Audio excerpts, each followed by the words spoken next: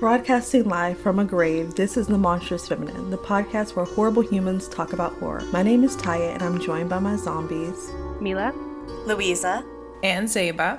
And this month's theme is Voodoo. Before we get into the film, go ahead and follow us on Spotify, YouTube, or the Apple Podcast app. You can find all of our links on our Instagram at The Monstrous Feminine Podcast. This month we're going to be talking about the 1988 film The Serpent and the Rainbow, directed by Wes Craven, the 1997 film Eve's Bayou, directed by Cassie Lemons, and the 2011 Season 3 of American Horror Story, Coven, directed by Bradley Bucher. We'll also be interviewing a special guest writer and producer, Ariadne Knight, on voodooism and hoodooism for our bonus Patreon episode, so be sure to visit our page and pledge so you can listen. Our first voodoo film is The Serpent and the Rainbow, which is about Dennis, an American anthropologist who has been hired by a big pharmaceutical company to travel to Haiti and obtain a mysterious powder that appears to zombify its ingestants for the purpose of mass-producing it into an alternative for an anesthetic. Dennis is shown around Haiti by Dr. Marielle, a psychiatrist who introduces Dennis to the zombie patient Christophe, who reappeared 7 years after his apparent death and burial. Amidst a revolution against President Duvalier, Dennis attempts to track down the powder, but he is continuously threatened by Captain Petrard, the commander of the Special Operations Unit, and Bokor, who has been creating zombie slaves and capturing their souls. Yes, he is the one to watch. Captain Petrol. He plays at being a buka, the black magician. He is beneath contempt. He's the chief of the Tonton Moku, Dubayer's secret police. You have seen him before, perhaps, Yeah, someplace. Be careful, my friend. In Haiti, there are secrets we keep even from ourselves. So you want to talk about kinks? Is that our ketchup? Kinks. Yeah, our ketchup's kinks. What are yours? Okay, no, I'm just kidding. Basically, I just thought that there are the torture scenes a little fruity. When he was like, what do you want from me? Because he was like offering him money, and he was like, what do you want from me? He was like, I want to hear you scream. And I was like, this looks very BDSM. Like, I don't think that was what was intended. I mean, that whole scene, like, leading up to the torture scene, well, he was already kind of torturing him. He was like, you have a beautiful white face. Do you like your face? Tell me you like it. I was like, I'm imagining someone writing this in a script, and I'm wondering what was the point? I'm gonna be real, y'all. You're blowing my mind right now. I didn't. See, I feel like you say that every episode. I don't watch the same movies as y'all, I think. Like, I'm like, well, yes, now I see it. But I was just like, well, that's just how power is. That's just how men are. Yeah, I mean, also, like, his obsession with doing the torture back to him, like, that whole hallucination, like, he was already, like, defeated. We had a whole hallucination just so he could then, like, stab through his balls and banish him to hell. And I was like, none of this was necessary. It feels like, quite literally, like, a masculine ego, like, battle thing, because the balls are, like, masculinity. Literally emasculating, yeah. Yeah. I mean, that's how I interpreted it. But it's gay. I mean, I thought he was into Marianne, which I really didn't need that side plot, but... Yeah, I didn't need that side plot. I thought he was into her, but I was like, this guy has to be into him. Like, I'm failing to see why this man is so special. Is the scrotum thing, is that like a ritual? Like, why specifically the scrotum? I don't know, but he like rubbed his face and he was like, I'm gonna leave the face alone. And then they like strapped his head down. I would rather my face than my scrotum. No, I don't know. No.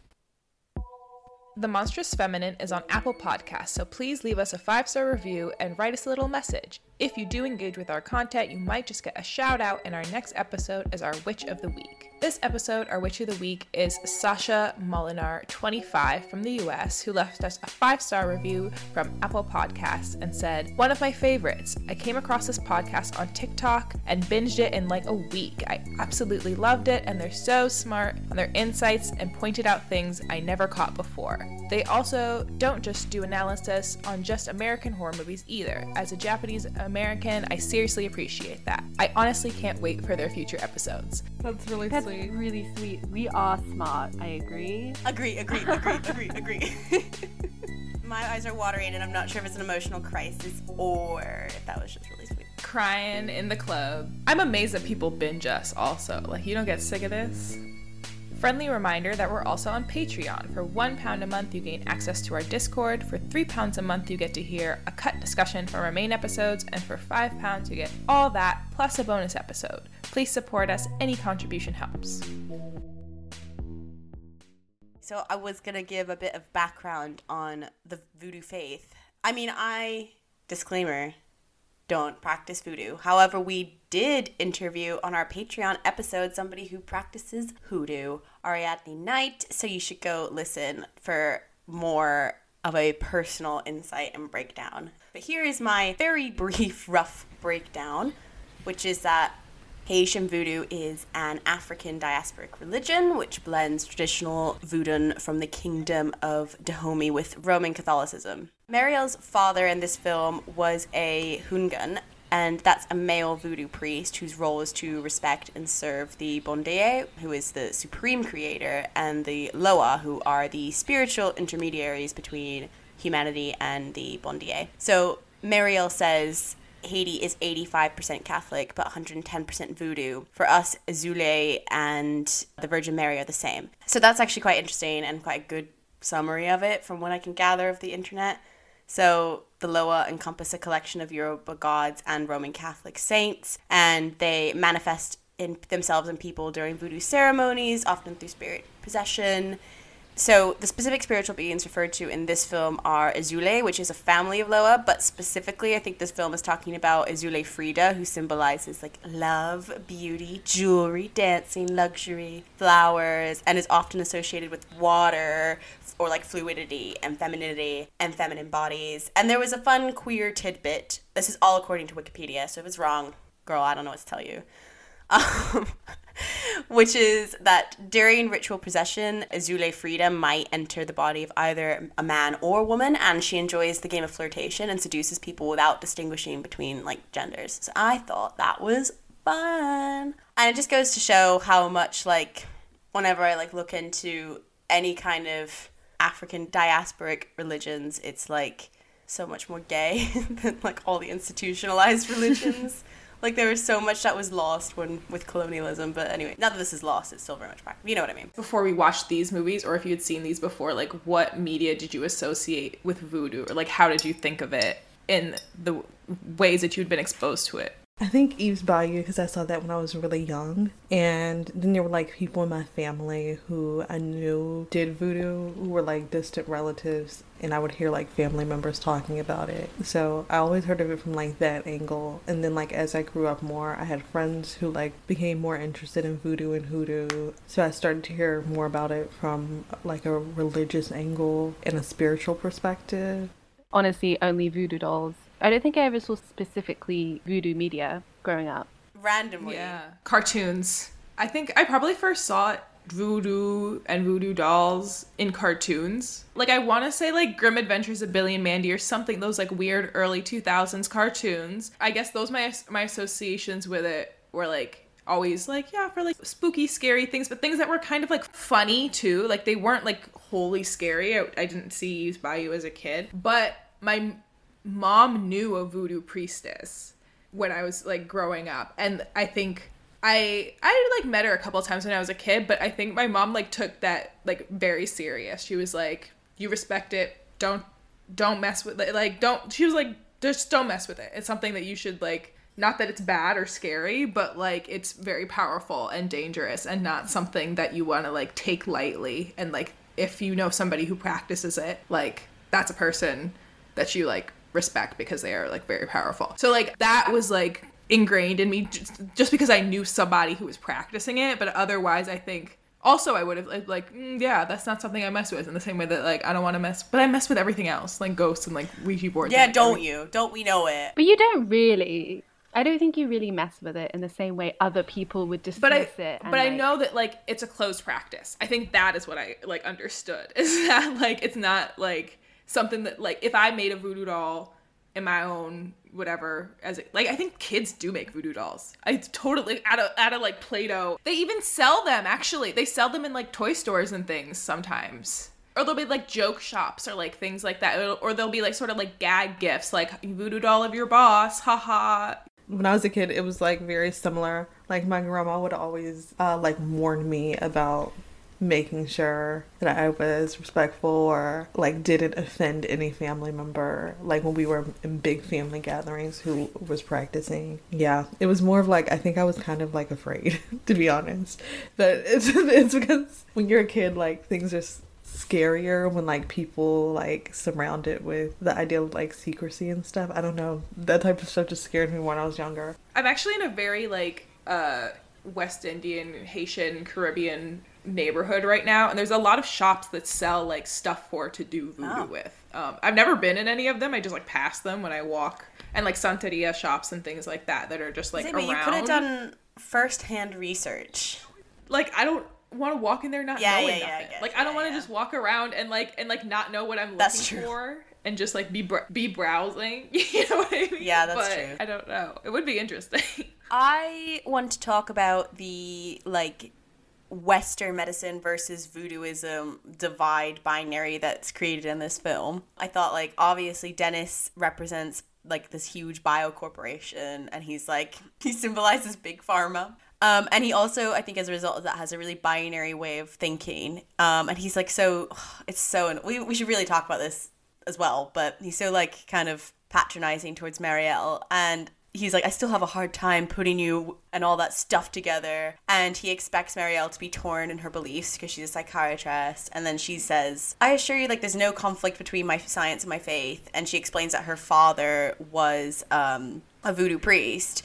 And she says there's great beauty and compassion in it. And he kind of patronizingly responds with, oh yeah, I can understand that. And then she says later, like, in Haiti, or maybe earlier, in Haiti, our God is not just in heaven, he's in our bodies, our flesh. And then he looks at her all seductively, even though she's speaking quite sincerely. But anyway, I think it was a very good, like, way of showing how, like, Western thinking is so, like, this or that, whereas, like, diasporic cultures are, like, way more like open-minded and allow two things to be true at once. And yeah, so I thought that was interesting. And then also the fact that he is looking at her with such a male gaze, and this film is very much like, there's a colonial male gaze in this film, and I feel like it's very much like that, a trope in cinema, usually action movies, I want to say, where they'll have like a like really like usually light-skinned but like typical beautiful woman who's like showing them around and like showing them the culture, and she's the mediator. And often our only perspective of voodooism in this film is like through that like romantic or sexualized, I should say, lens.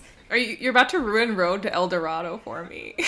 I'm sorry. I was watching it and I was like, this is actually like a trope at this point. Like, this so many films to me do is this. Like weird, because I feel like we're meant to see the Haiti through his eyes and experience voodoo through his eyes as he's looking for this magical powder that works for zombification. But in my opinion, he was the villain in this movie too. You say that as if we're gonna disagree. Like, There's yeah, we're like, yeah, he's the villain, he's the villain. He's talking to the guy who made the powder when they're on the plane and he's going back to America, and he's like, I don't have $1,000 anymore. They took all my money. And the guy just says, okay, tell them about me when you get to America. And when he got to America, it wasn't like he was raving about this guy saying, oh, we have to bring him in. He's the only person who has to make it. It was none of that. He essentially like reverted back to it, went all into the science, gave him the powder, and he was so willing to take advantage of everyone throughout the movie, and even how he went about it when he received like the fake powder and drank it in the bar and humiliated the guy in front of all those people and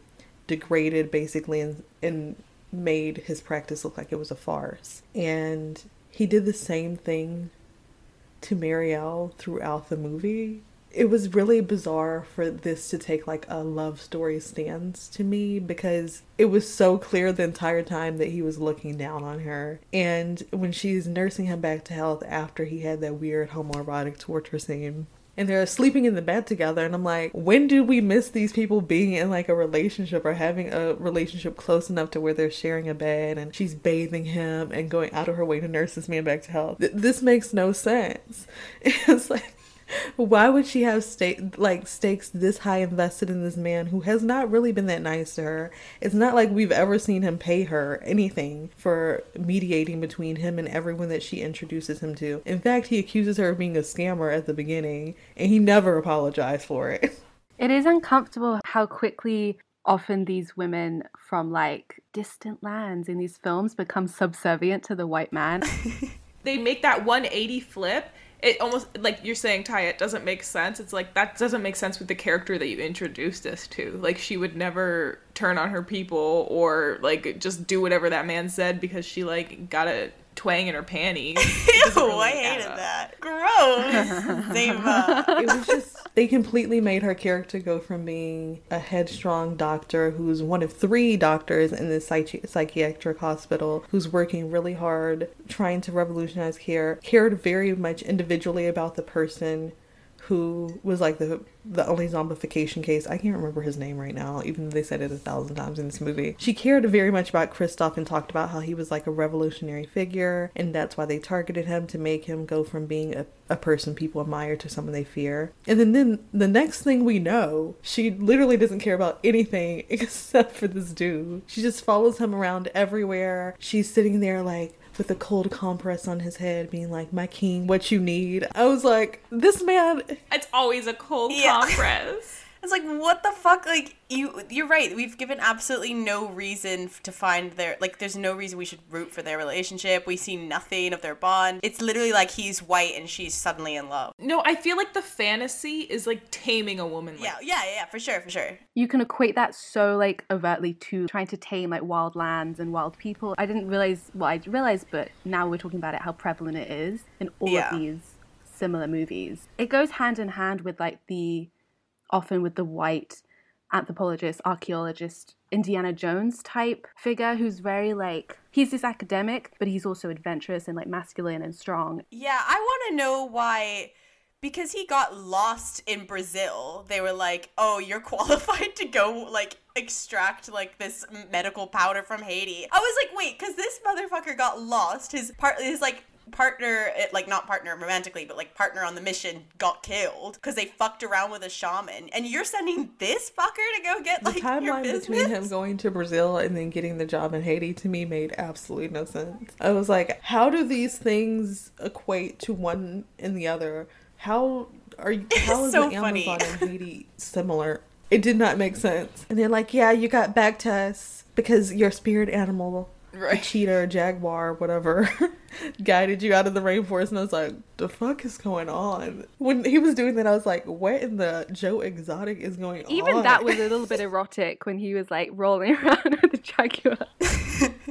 Please. A little bit furry, could we say? Another kink to add to the list. I didn't even want to bring it up. But aside from that, it was also just, as you said, Ty, like that was a shaman he visited and like got like, and then they like mixed it with like a voodoo, the Bokor's like manipulation of the mind. And I was like, these are like not, like this is not similar. Like we're talking about completely different cultures at the minute. Like I don't know why. It's literally like anything slightly exotic is like thrown together here in like faith or whatever, or culture. I was sitting there the whole time being like, trying to get in Wes Craven's mind, like what inspired you, sir, to do that? Because here's the thing, like when Ryan Murphy does it, I'm like, I totally understand because you are referencing all kinds of other things. Like we'll get to it when we get to AHS, but it's like, you know, I see things that remind me of, let's say, like Sugar Hill. I'm like, okay, that is what inspired something here. But the way that Wes Craven has done this, it's like, it's truly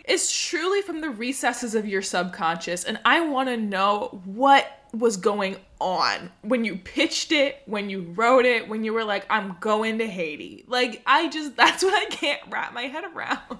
Yeah, I feel like another thing that's weird about this movie is there's that scene where he's saying, it went from being a place of peace and paradise to patrols all on the street. And I'm like, do people know that you can make a movie in a foreign country that's not Europe, specify there, where they're not in a civil war or some sort of political conflict. I promise you can do it. Because in this, I feel like part of that horror aspect that they're leaning into is like horror of political unrest. But he's in such a position of privilege in the situation because he is an American citizen that he can run to the embassy and peace out. And Marielle just has to pick up the pieces. And when he came back to America and he's like, yeah, he can get to me anywhere. I feel like if he can't get to me, he'll get to Marielle. And I'm like, but you don't care because you're still here. Like, I'm struggling to see the true love. I'm struggling to see how the stakes for him and her are equal in the movie. And it doesn't make sense to me that she would go out of her way to help him find this powder and create it to sell to Big Pharma. He didn't even explain to her any of the positive reasons why he wanted the powder. He was just like, I have a bunch of money and I'm ready to throw it at it. Give me the powder. But every time they asked him, specifically the guy who made the powder, every time he would try to negotiate higher with him, he would be like, $400, $500. And I'm like, Marielle, baby girl, this man is trying to shortchange someone whose product he's going to make billions of dollars off of. Where is your brain, girl? Yeah, she didn't, she was just so ready to, like, everyone was just ready to sell out. Like, all Mozart wanted was to, get credit, which also he didn't even get in the end. Like, he did not get credit, and he got beheaded. Actually, in her book, Horror Noir, Dr. Robin Armeens Coleman gives a summary of this film. She talks about it very briefly, but she just points out that Lucien, Mozart, Christoph's sister all suffer, like, extremely violent deaths, whereas Dennis only has one physical torture scene, and the rest is just, like, psychological. And she comments on, and I quote, the self-sacrificing blacks, end quote, in this movie. And she points out the inconsistency. Like, Marielle is said to be a political radical, but it's made unclear why sleeping with Dennis contributes to the rebellion against the corrupt Haitian ruler at the time. Like, so I thought those were all very good points. And Dr. Coleman was talking about this under the guise of, like, black representation in this film. So basically, I would say, to paraphrase, that she's probably given it a bit of a thumbs down. Can we go back to, like, that... I forget who said it, like, part of the horror is the corruption piece, because, like, there's something so sinister about American filmmakers who place a film in another country solely to focus on the, like, chaos and corruption and discord of that place, and do not have moments of, like, self-reflection. Like, the US is so corrupt, right? Like, we can't sit here on our high horse and keep making films where, like, the core of the chaos and some is the only reason something is in another country is because of, like, the horrific things we expect to find there, whether that be zombies or political unrest or violence or what have you. Like, these are not, like, sites of horror, right? Like, or sites of, like, sexual promiscuity or sites of whatever you find there. Like, it just feels like very weird, violent and sexual tourism that's just, like, exists in a fantasy world that we know to not be Haiti, but be, like, the mind of whatever filmmaker. And it's just, like, it's very strange. It's not to say that these things don't exist in the world. It's just to say that, like, they are not at any more extreme scale in the places that in your imagination than they are, like, within your own government or within your own society. It makes it so much worse because in these movies, they never will use a character that is Haitian or is wherever the film is set. They never use someone from that culture for the audience to see the location, the setting, the conflict's eyes through. It's always like a white outsider who goes in and we see them filmed through their eyes. And it makes it so much worse because in these situations, the person's always in, like, this position of, I can just be plucked out of this whenever I want. Like, I'm here voluntarily. I could leave whenever I want and nothing will happen to me and you could all suffer. So it makes it so weird to me that, yeah, it's set in a horror film, because in this instance it's not even just like the weird stuff like that Argo movie Ben Affleck made or this one is like, oh, this is so horrific that all of this is happening and that secret police can pick you up off the street and beat you up and throw you in front of your house the next day, but also I can just dip out whenever I want and forget about everyone I met here,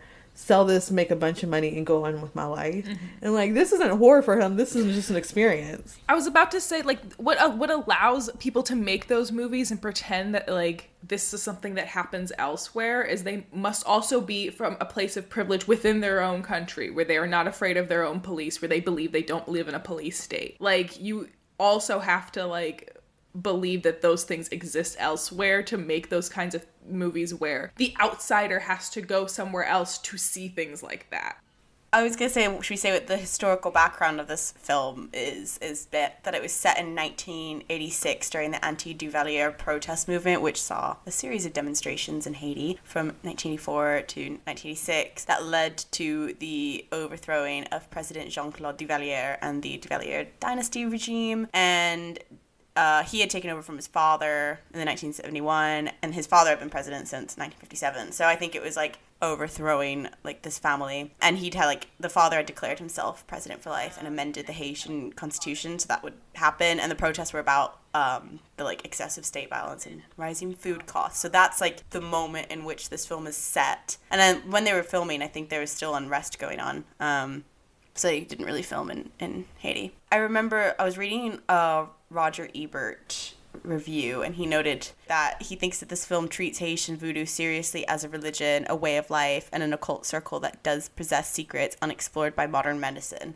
And basically is like noting that it's a more positive portrayal of voodooism. And I'm like, I guess in the way, like the way Marielle talks about it is like complimentary and like not, you know what I mean? Like she, like how she explains it, it's respectful how she talks about it. But then I'm like, but it's kind of undone by the whole exoticism of like the portrayal of it and his like we said, colonialist sexualized gaze on voodooism. What she's describing is not demonstrated, right? Like she's saying that this is, okay, we there's no difference between our faith and our science, and we use it for all kinds of things. It's not just for violence or revenge or what have you. And then we proceed to just see it used for violence and revenge. Maybe I saw it like quite like a little bit ago, so I'm not remembering if there's any examples of like them using it for medicine or them using it for just day-to-day practices, which you would do. The voodoo priest that he visits, I believe, like tries to protect him, like put like protection kind of. It's very loose, like and then obviously he gets killed like very shortly after, where the scorpion appears in his mouth. So because of the Bakor who's doing the voodoo magic behind the scenes. So it was a bit like, yeah, it's only ever used in this film as a mechanism for horror for sure. Thank you for listening to The Monstrous Feminine. Be sure to follow us on Instagram, SoundCloud, and Spotify at The Monstrous Feminine Podcast, and on Twitter at The MonFemPod. Subscribe to our YouTube channel and rate and review us on Apple Podcasts, and follow us on TikTok at The Monstrous Feminine Pod. Brooms up, witches out.